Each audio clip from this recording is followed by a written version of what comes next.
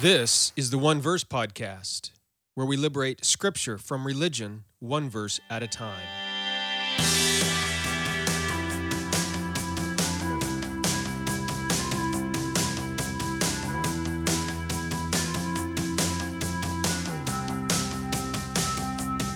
Well, hello there. It's Jeremy Myers, and you are listening to the One Verse Podcast. The following episode is an excerpt taken from one of the lessons in my online course, The Gospel Dictionary. In case you aren't aware of it, I have an online discipleship group, and one of the main things I do in this discipleship group is teach online courses. I think there's about 10 courses available now for people in the discipleship group, and one of these courses is the Gospel Dictionary. The Gospel Dictionary looks at 52 keywords of the gospel.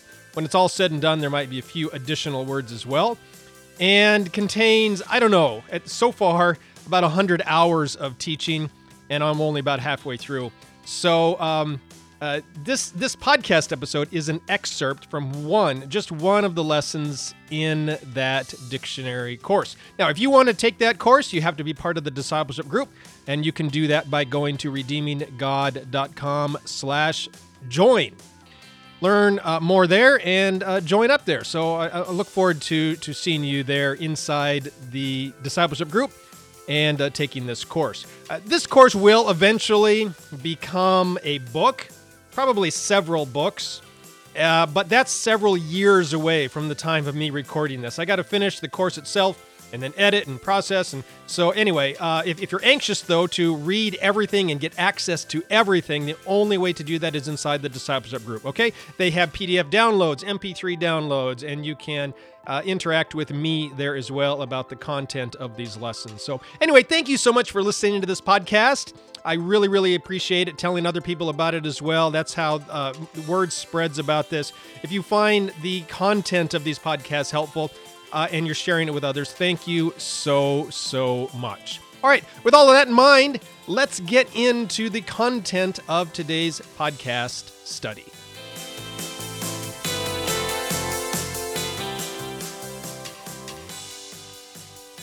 We're going to begin by looking at how the word gospel is used in the Gospels. All right, there's probably no better place to define the gospel than the 4 gospel accounts about Jesus, which we know of as Matthew, Mark, Luke, and John.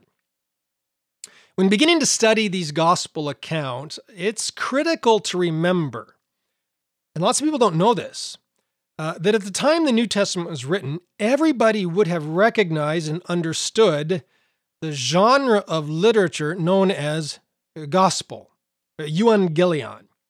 Lots of people don't realize this, but in Roman and Greek culture, the imperial cult produced a new gospel account every time a new emperor gained the throne. So here's what happened. New emperors would come into power. They were inaugurated. They would become Caesar, the emperor over the Roman Empire. And one of the first things this new emperor would do is spread, they were called Caesar Gospels. That's what we call them now anyway. These were good news messages, stories about how the Caesar came into power, how he became the ruler, the emperor over the Roman Empire. And the Caesar Gospels would include stories about the birth of the Caesar. How, and a lot of them contain how the Caesar was born, and these foreign kings and dignitaries came and worshipped him at his birth even. And sometimes even the sun, moon, and stars aligned and helped announce the birth, the arrival of this emperor on the earth. The stories often contain some of the miraculous things he did and said as a child. They would probably contain some great victories that he had won in war. They would definitely contain, these Caesar Gospels would contain stories about how this emperor is going to bring peace to the world, prosperity to all people, right? Basically, the Caesar Gospels were propaganda. They were tools to convince the citizens of the Roman Empire to swear fealty to the new Caesar. And how would they do that? By shouting and declaring, Caesar is Lord. Caesar is Lord, right? They were required to declare Caesar is Lord, to worship him as the new member of the Roman pantheon. He was a new god, in a sense, and we are all expected to bow down and worship Caesar. Right? Does any of that sound familiar? It should, because those are the same ways that the four Gospels were written, especially what we call the synoptic Gospels, Matthew, Mark, and Luke. All right? And I'm not saying, by the way, that this means that the Gospels are untrue, that they are propaganda. They are not. The Gospels of Matthew, Mark, Luke, and John are historically accurate. I believe everything written in them happened exactly as it says historically. Okay? I believe in the inerrancy of Scripture. What it means, though, is that when Matthew, Mark, Luke, and John wrote their Gospels, and it's really Matthew, Mark, and Luke follow the Caesar Gospel sort of narrative flow more than John does, but when they wrote them, they took the historical events of the life of Jesus and they arranged them in a way so that the people reading them could not miss the message. Okay, these were subversive political documents. And what was the message? The message was this: Jesus is Lord and Caesar is not. Okay? Don't worship and follow Caesar. Instead, worship and follow Jesus. Okay, the Gospels contain the good stories, the good news about Jesus, which should encourage and inspire all of his followers to live for him and obey his instructions instead of those of Caesar. The Gospels of Jesus are stories saying all that stuff Caesar promises, he cannot provide, but Jesus can. Peace is going to come through Jesus, not through Caesar. Okay? So while unbelievers can benefit greatly from reading Matthew, Mark, and Luke, really, they're not intended to. These books are more for believers. They are intended for people who believed in Jesus to say, look, here's how you should live. Here's how your Lord and Master, Jesus, here's what he calls you to do. Now, the Gospel of John is a bit of an exception, as I've already indicated. It doesn't exactly follow the Caesar Gospel layout and pattern, and that's primarily because I would say that the Gospel of John, it is written for believers, for Christians. There's lots in the book about discipleship, but it also contains numerous truths. In fact, it's probably the clearest book in the entire Bible, which shows unbelievers how to receive eternal life. The message of how to receive eternal life is pretty much non-existent in Matthew, Mark, and Luke, and yet it's found nearly 100 times in the Gospel of John. 99 times in the Gospel of John, we read about belief and believing. Okay, one of the central messages of the Gospel of John is that anyone who believes in Jesus for eternal life gets it. Okay, the believing in Jesus for eternal life is one of the prominent messages throughout the book. This is why you often are told or invited to invite non-believers to read the Gospel of John. Why? Because it shows them who Jesus was. It shows the heart of Jesus. But most importantly, it shows them you want to receive eternal life, believe in Jesus for it. Okay? Lots of discipleship truths in the book too, but it's primarily geared towards inviting unbelievers to believe in Jesus. So it's not exactly following the pattern of a Caesar gospel. Anyway, now, when we look at Matthew, Mark, and Luke, we see some surprising elements that are specifically mentioned as part of the gospel. Okay, so what is the gospel in Matthew, Mark, and Luke? Well, for example, and I remember when I said I've asked lots of people to define the gospel for me. Not once have I ever heard the truths mentioned in Luke 1:19. The angel Gabriel declares the gospel to Zechariah. Okay, remember, what does the Bible teach about the gospel? Well, death and resurrection of Jesus, and all those miracles and virgin birth. Okay, great. Well, the angel Gabriel declares the gospel to Zechariah, and what does he declare? In Luke 1:19, the content of Gabriel's gospel message is that Zechariah's wife, Elizabeth, will be the mother of John, who prepares the way for the Messiah. In all of your preaching of the gospel, in every gospel message you've ever heard, and every gospel message you've ever heard, have you ever heard someone say that they need to believe that Zechariah's wife Elizabeth will be the mother of John? Well, that's the gospel truth. According to the angel messenger of God, okay, Gabriel to Zechariah, that also is a gospel truth. Guess what? That fits with my definition, the definition I have been suggesting here in this entry, doesn't it? Because is it true that the birth of John, who would be the prophet preparing the way for Jesus, the Messiah, is that a truth related to the person and work of Jesus? Of course it is. Therefore, it is a gospel truth. And Gabriel is not wrong. He did preach the gospel to Zechariah. Hey, Zechariah, good news. Your wife, you thought she was barren? She's not. She's going to have a son. His name will be John, and he's going to prepare the way for the Messiah. Isn't that awesome? The Messiah is coming. Okay? It is the message that Zechariah needed to hear at that time. Just underscores the point. When you're telling people how to receive eternal life, look, you tell them the truths they need to hear from the gospel that is going to help them believe in Jesus, or if they have believed in Jesus, help them walk further on the path of discipleship with Jesus. But probably almost never will you have to tell them the truth that angel Gabriel said to Zechariah that Elizabeth's wife is going to have a son named John. It's just really probably not in the top 1,000 truths that you are going to be sharing with somebody in order to invite them to believe in Jesus or continue on the path of discipleship with Jesus. Now, if you happen to be preaching Luke 1:19, as I have done multiple times in my life and ministry, because I tend to preach through books of the Bible and I've taught through the first several chapters of Luke, then clearly you're going to be teaching that truth because it's taught here, as I have done. Okay? But we also can't deny that the birth of John is part of the gospel because the angel Gabriel here says it is. It is part of the gospel. So anyway, just gets to this truth. There's all sorts of truths related to the person and working of Jesus that you might not ever share when you share the gospel with somebody.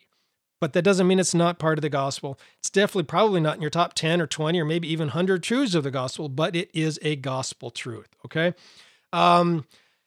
So the gospel truths, the central gospel truths in the gospel, what are they? Well, we've already mentioned some of those. Virgin birth of Jesus, I think that would be important. The ministry and life of Jesus, that's clearly important.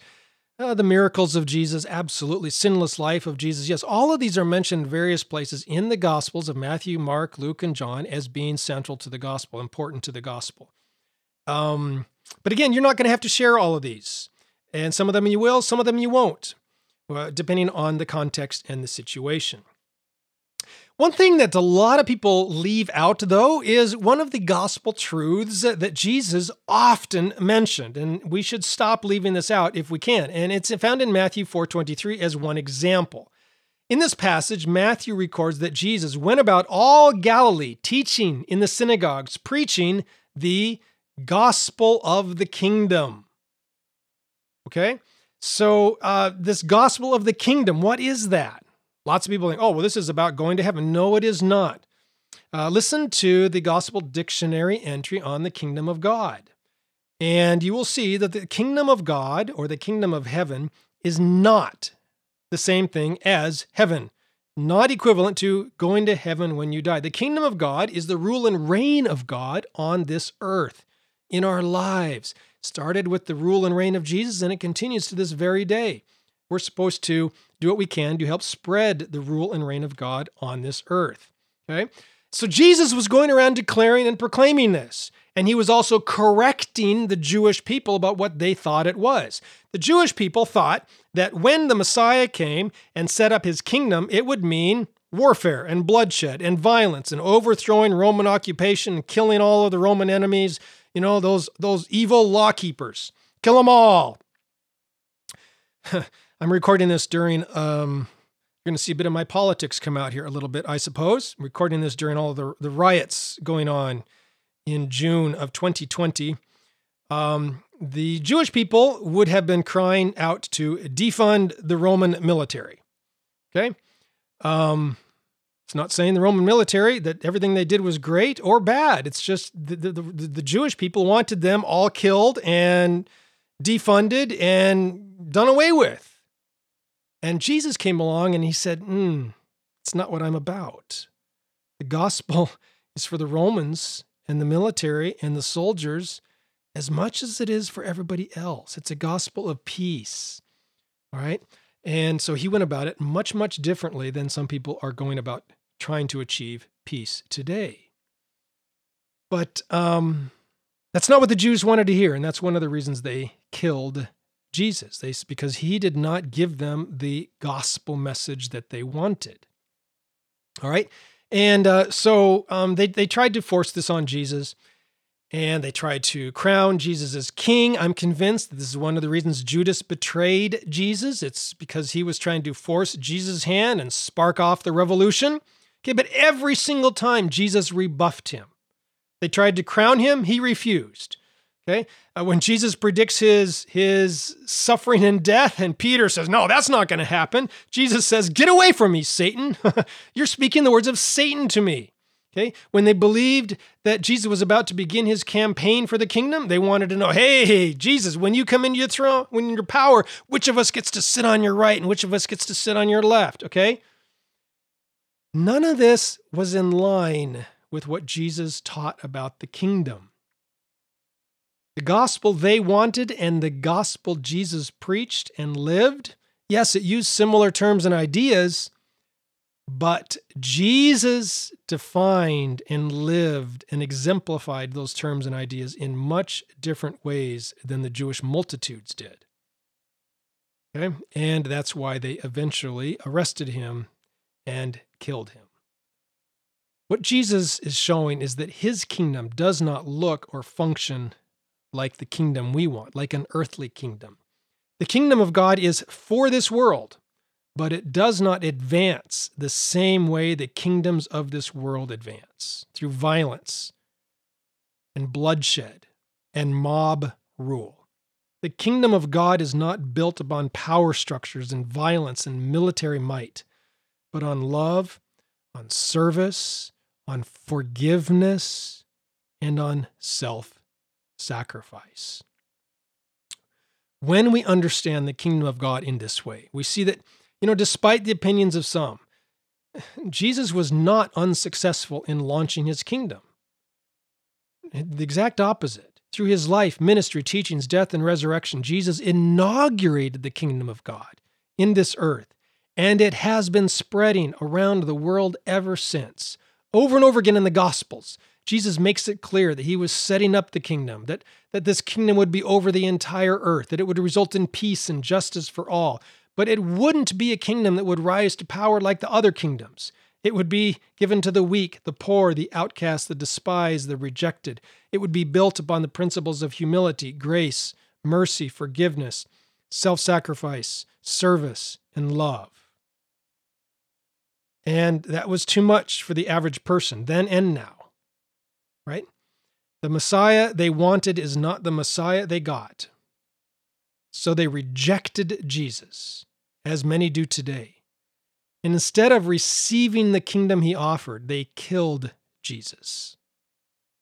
Of course, 3 days later, he rose from the dead, proving that his way is the right way, that his message about the arrival of kingdom was God's message. And the resurrection of Jesus vindicated him, proving once and for all that his way of running the world is God's way.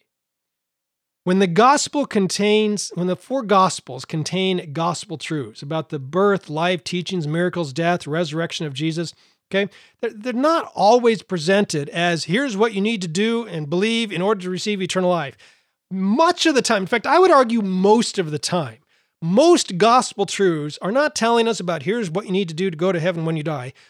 Most gospel truths are here's how you need to act and behave and believe and live in order to experience the kingdom of God, the rule and reign of God now in your life on this war-torn and bloody earth. Here's a different way to live. Okay, and that is a truth you don't often hear in many gospel presentations today, right? But it is a central message, a very prominent theme in the preaching, in the gospel preaching of Jesus.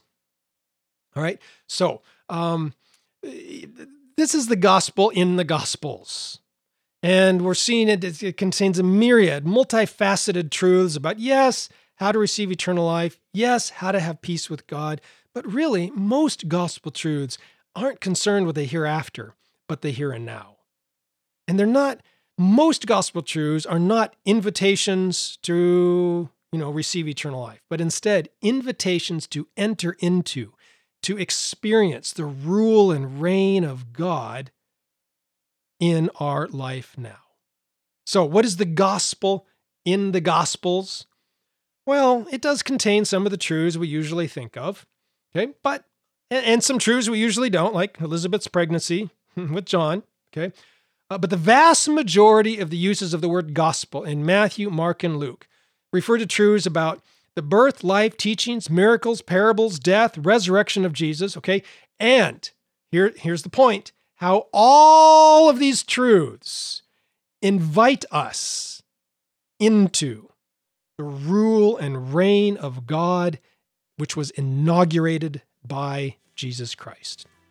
The gospel in the Gospels focuses on discipleship truths about how to follow Jesus so that his rule, his reign, his kingdom expands in our lives and upon this earth. That is the gospel in the Gospels. So that's going to do it for today's podcast study. I hope you found this study helpful and beneficial in not only understanding a key word about the gospel related to the gospel in Scripture, but also help bringing you greater and deeper understanding of a particular Bible verse from Scripture. And of course, it's not just about gaining knowledge of the Scripture, but also applying it to our lives so that we can live in light of the gospel with God and with others, and also bringing this light to the world. Just as a reminder, this podcast study was an excerpt from my Gospel Dictionary online course.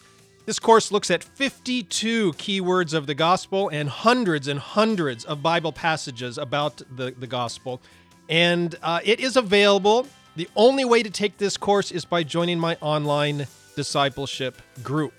You can learn more and join by visiting redeeminggod.com/join. You not only get access to this online course, the Gospel Dictionary, but all of my other courses as well. We're thousands of dollars. There's hundreds of hours of teaching, and I'm adding more all the time. So anyway, if you would like to learn in this format through audio, you can join there. There's PDF downloads, book downloads, free ebooks, even get access to my private Facebook group. You can contact me by email, and so many other benefits as well. Just by joining up, I'm going to send you a free audio book on prayer. So anyway, to learn more and join me there, just go to redeeminggod.com/join. Thank you so much for listening to this podcast episode today, and I look forward to seeing you in the next episode as well. Thank you so much. Talk to you later. Bye.